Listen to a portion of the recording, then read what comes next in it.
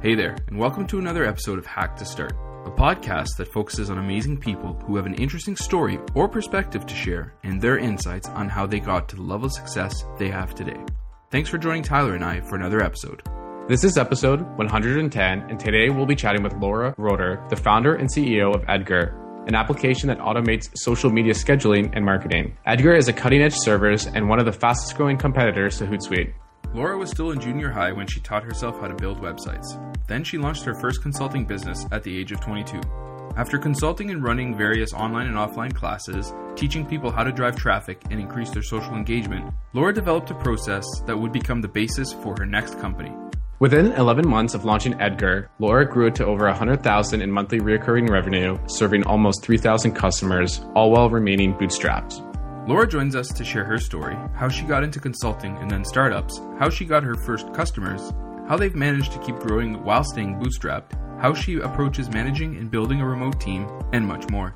So once again, we'd like to welcome you to the show. Feel free to tweet us at HackToStart, drop us an email at hey@hacktostart.com, or share your feedback right on iTunes with a review. Good or bad, we'd love to hear from you. So let's get started.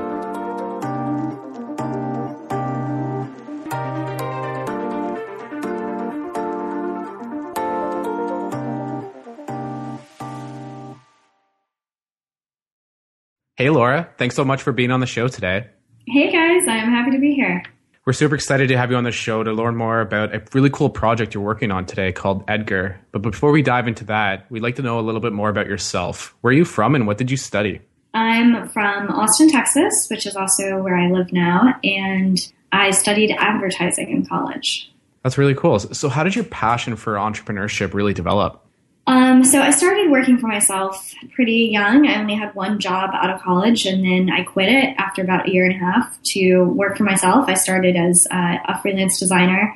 So I think I was first interested in entrepreneurship for the freedom. I had a friend who would come visit me. At the time I was living in Chicago working at an ad agency. And I remember I had a friend come in from out of town, and I couldn't hardly see her when she was in town. I would get off work at like 7 and we could have dinner and that was kind of it. And I would go visit her in LA, and she just had like odd jobs at the time, but because she had odd jobs, she had the flexibility to see me during the day. And I remember thinking, that seems really cool. I don't want to have to sit in an office all day. I want more flexibility. That's really cool. I've just recently transitioned to freelancing as well. And I can definitely agree that the freedom is a really cool kind of perk to have. But just to go back and talk about your first job, like what was it and how did you really get into social media?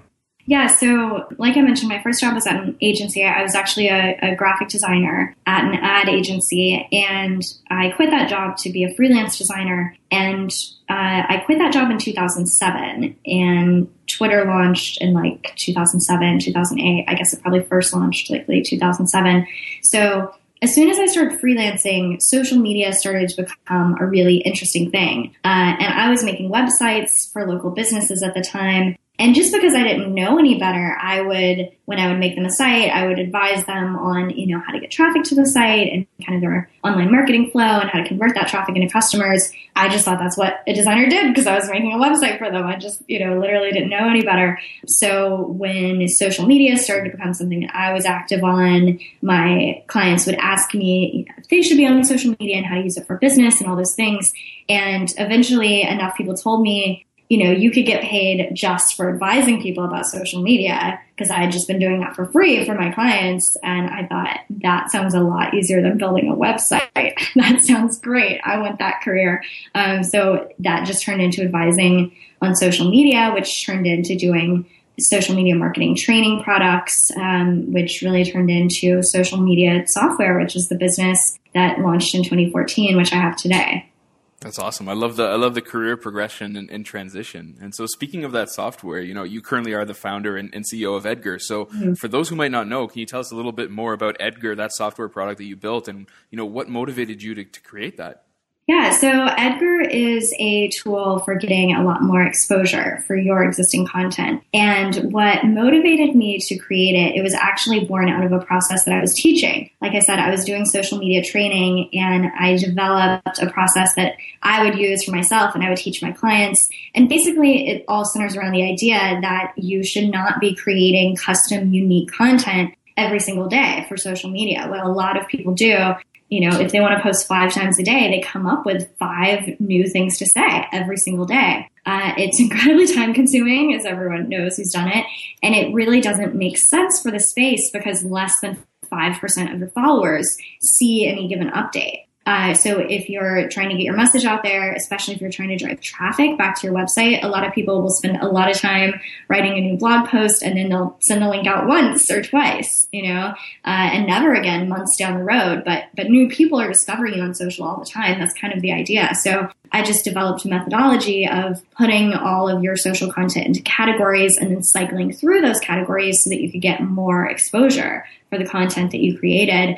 And so that system turned into Edgar. That's what Edgar does automatically. We're a social tool, but we're very different from other tools because we keep a categorized library of all your content. So you really curate your content over time, and Edgar sends it out automatically for you, cycling through the content, depending on your preferences. So with other tools, you have to keep reloading your queue, or you have to schedule every individual piece of content. With Edgar, you just load up your library once, continue curating and adding to it over time, and Edgar takes care of sending it out for you.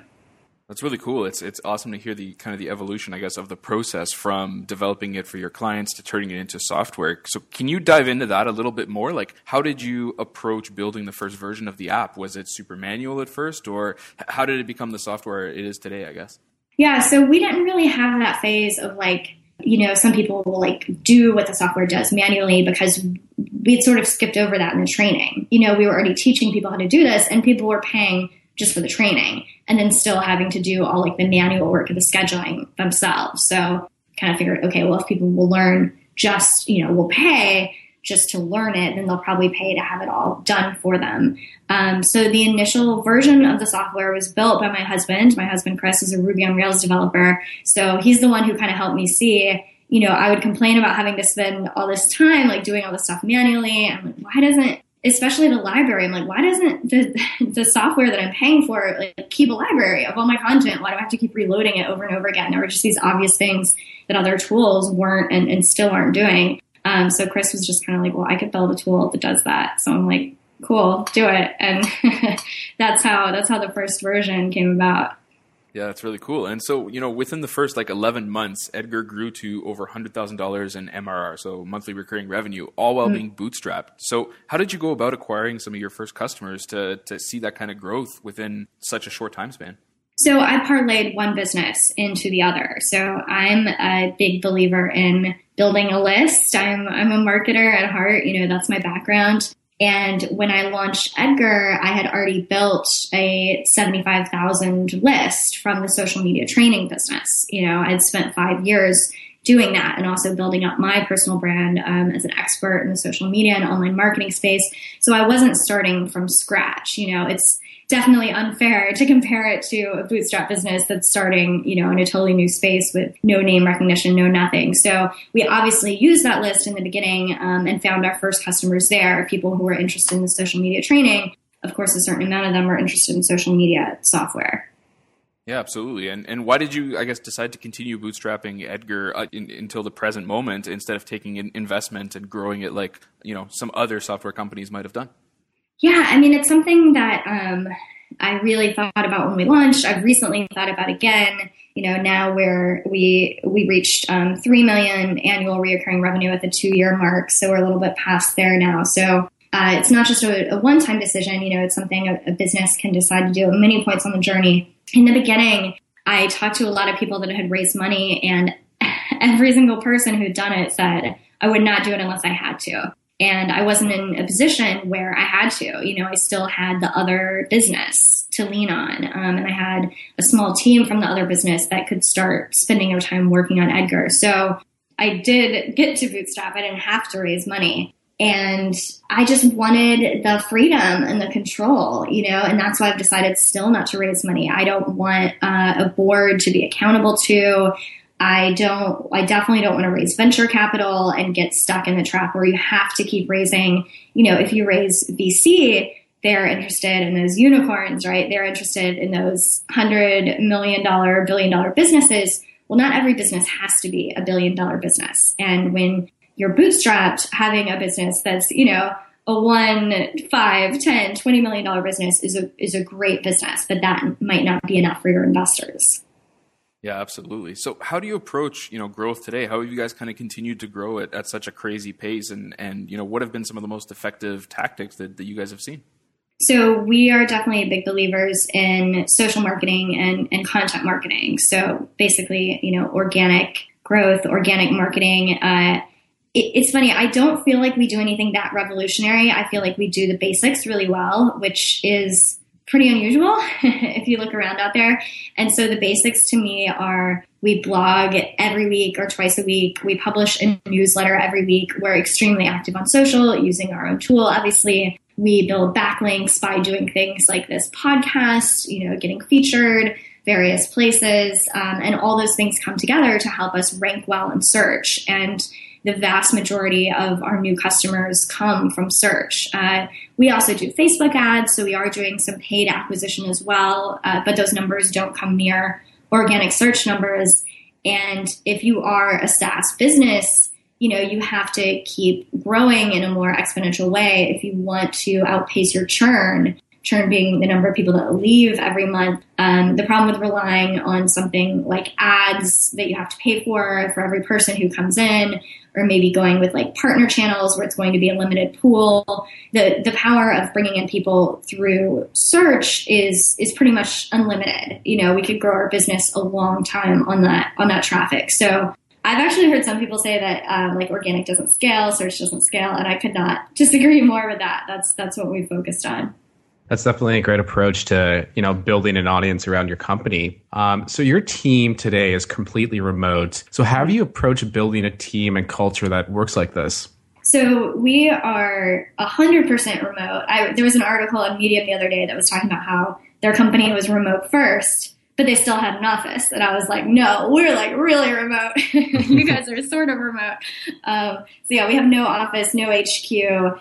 We've done remote in a sort of unique way because even though we're remote, we're not asynchronous. So we all work in the US and Canada during normal working hours. So we do have that, 3-hour time span from East Coast to West Coast, but we don't have worldwide. So we do it feels like we're working together, just not in the same physical space. And that's how we run our company. We're not a remote company where you can work any hours. You have people in Asia working at night where other people are working in the day. We all work together and we're a very collaborative company. We just believe that we can find the best talent by expanding our borders and also letting people have more freedom and flexibility that remote working allows. So it's very much a part of our culture that is very deliberate and that we think a lot about how to make it better and not just like, we'll save some money by not having an office.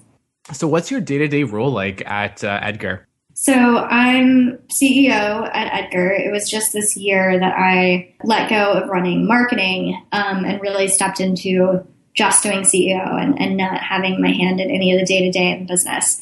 So it's been a learning process. Like I literally was like, okay, I have to buy some books. Like I have to Google like what does a CEO do, and then buy the books and then read them because it's a big transition, especially as a bootstrapper. My first business, I was obviously doing everything, and it's really evolved slowly from there, hiring roles. So now, I'm managing managers. We have managers of every team, and those managers are my team.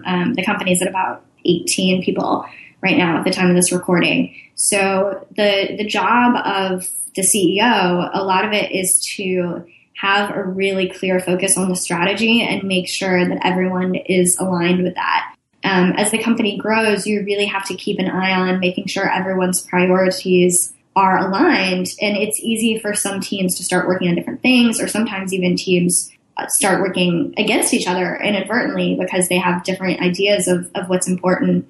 So the job of a CEO is to make sure that every team is making progress every week, month, quarter on the most important priorities to the company, that those priorities are aligned, and that the company doesn't run out of money. That's another really important part of the CEO's job. That's really cool to see the transition. So do you have any funny stories you can share with us, either from your time as being an entrepreneur or working on Edgar? I mean, I think of one when I first started out. So when I first started working for myself, I was 22. So I was young, and I've always looked even younger than I am. So, I mean, I'm sure people thought I was like in high school when I was first starting out. And I was really self-conscious about it because I would go to networking events and everyone else there would be like in their 40s or 50s because I was going to these like local small business chamber of commerce stuff. So I was always very self-conscious about being young. I thought people wouldn't take me seriously. So one time I went to a conference, and at a conference they offered laser business coaching where you would get matched with a business coach and they would give you advice for 5 or 10 minutes on a specific problem. So I signed up for it. I went and sat down with this business coach, and I don't even remember what my question was, but she was not interested in my question. She started tearing me apart. She told me that I needed to change my hair. She told me I needed to change how I dressed. She said I needed to lower my voice, that my voice was too high and too feminine. And she literally told me to practice. She said, practice every day in the mirror, speaking in a lower voice so that I could lower my voice. So it was this amazing experience because it was everything that I was paranoid about. You know, like people think I'm look too young and they're not going to take me seriously. It was everything just put into reality. You know, like a real human saying everything was wrong with me that I thought was wrong with me. And I made it through, and then I started crying and ran off, and I went and found my friend and I told her what had happened. But, you know, afterwards I realized that it was actually this really great thing that had happened to me because I was no longer scared of someone saying or thinking those things because it had happened. You know what I mean? You're scared, like, what if they think I'm too young? And then it's like, well, what if? Like, this woman straight up told me to my face that she thought that I was never going to be successful because I looked and sounded too young and too female. And nothing happened. Like, I certainly didn't lose any clients. The world didn't burn down. So it was not funny at the time, but shortly after, I was definitely able to see the humor in this woman's advice. And it kind of made me stronger against those ideas, actually. Yeah, it's funny when those kind of events happen and they stick with you, and you always look back at them, and you know it is definitely a funny story listening about it now, and I'm happy that it hit you in a positive way in the end. And I mean, look at the success now. You were able to launch a product and freelance on your own, and it's a super cool story. So what's next for yourself and Edgar for this year? So, I mean, right now it's all about growing the company, trying to keep up with the demand we've seen from customers. We're hiring in marketing and dev and customer service.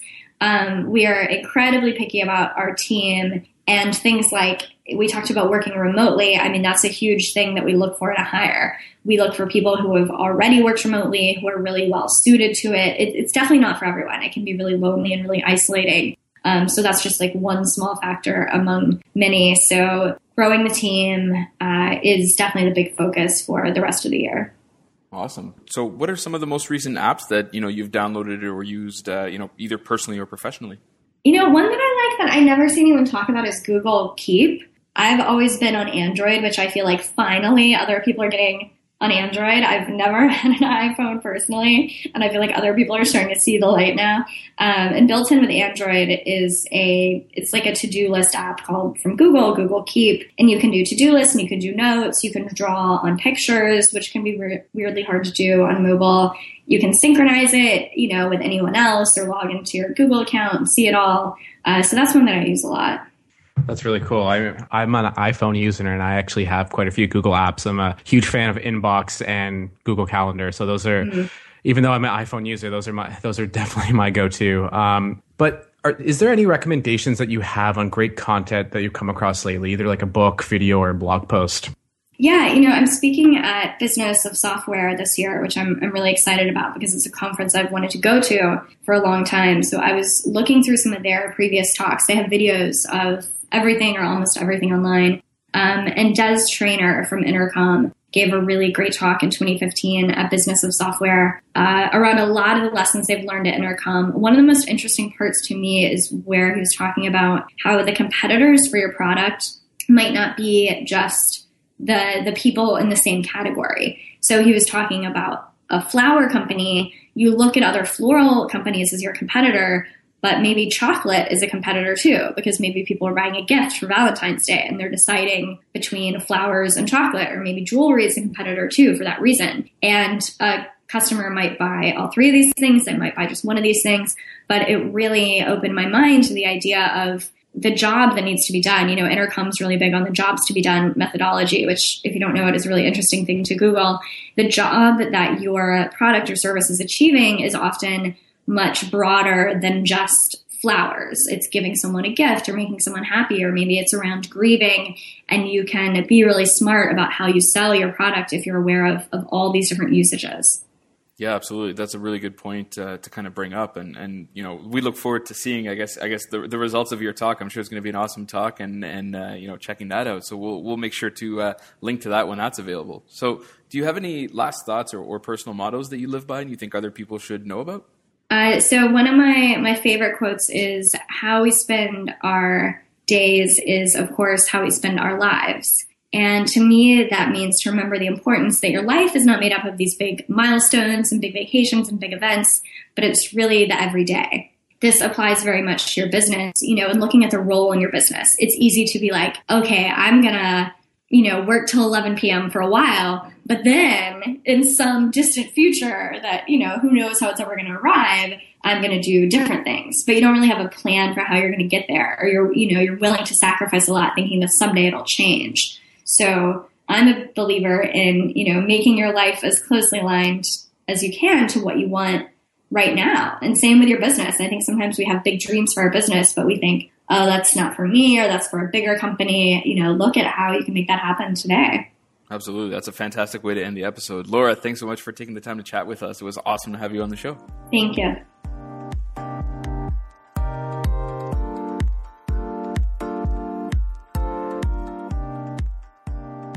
Well, that's another episode of Hack to Start. Thanks for listening, and we hope to have you join us again soon. Remember to check us out on Twitter, Instagram, and Facebook, and on the web at hacktostart.com. We honestly couldn't do it without your awesome support, so please leave us a review on iTunes. Until next week, and we hope you enjoy the show.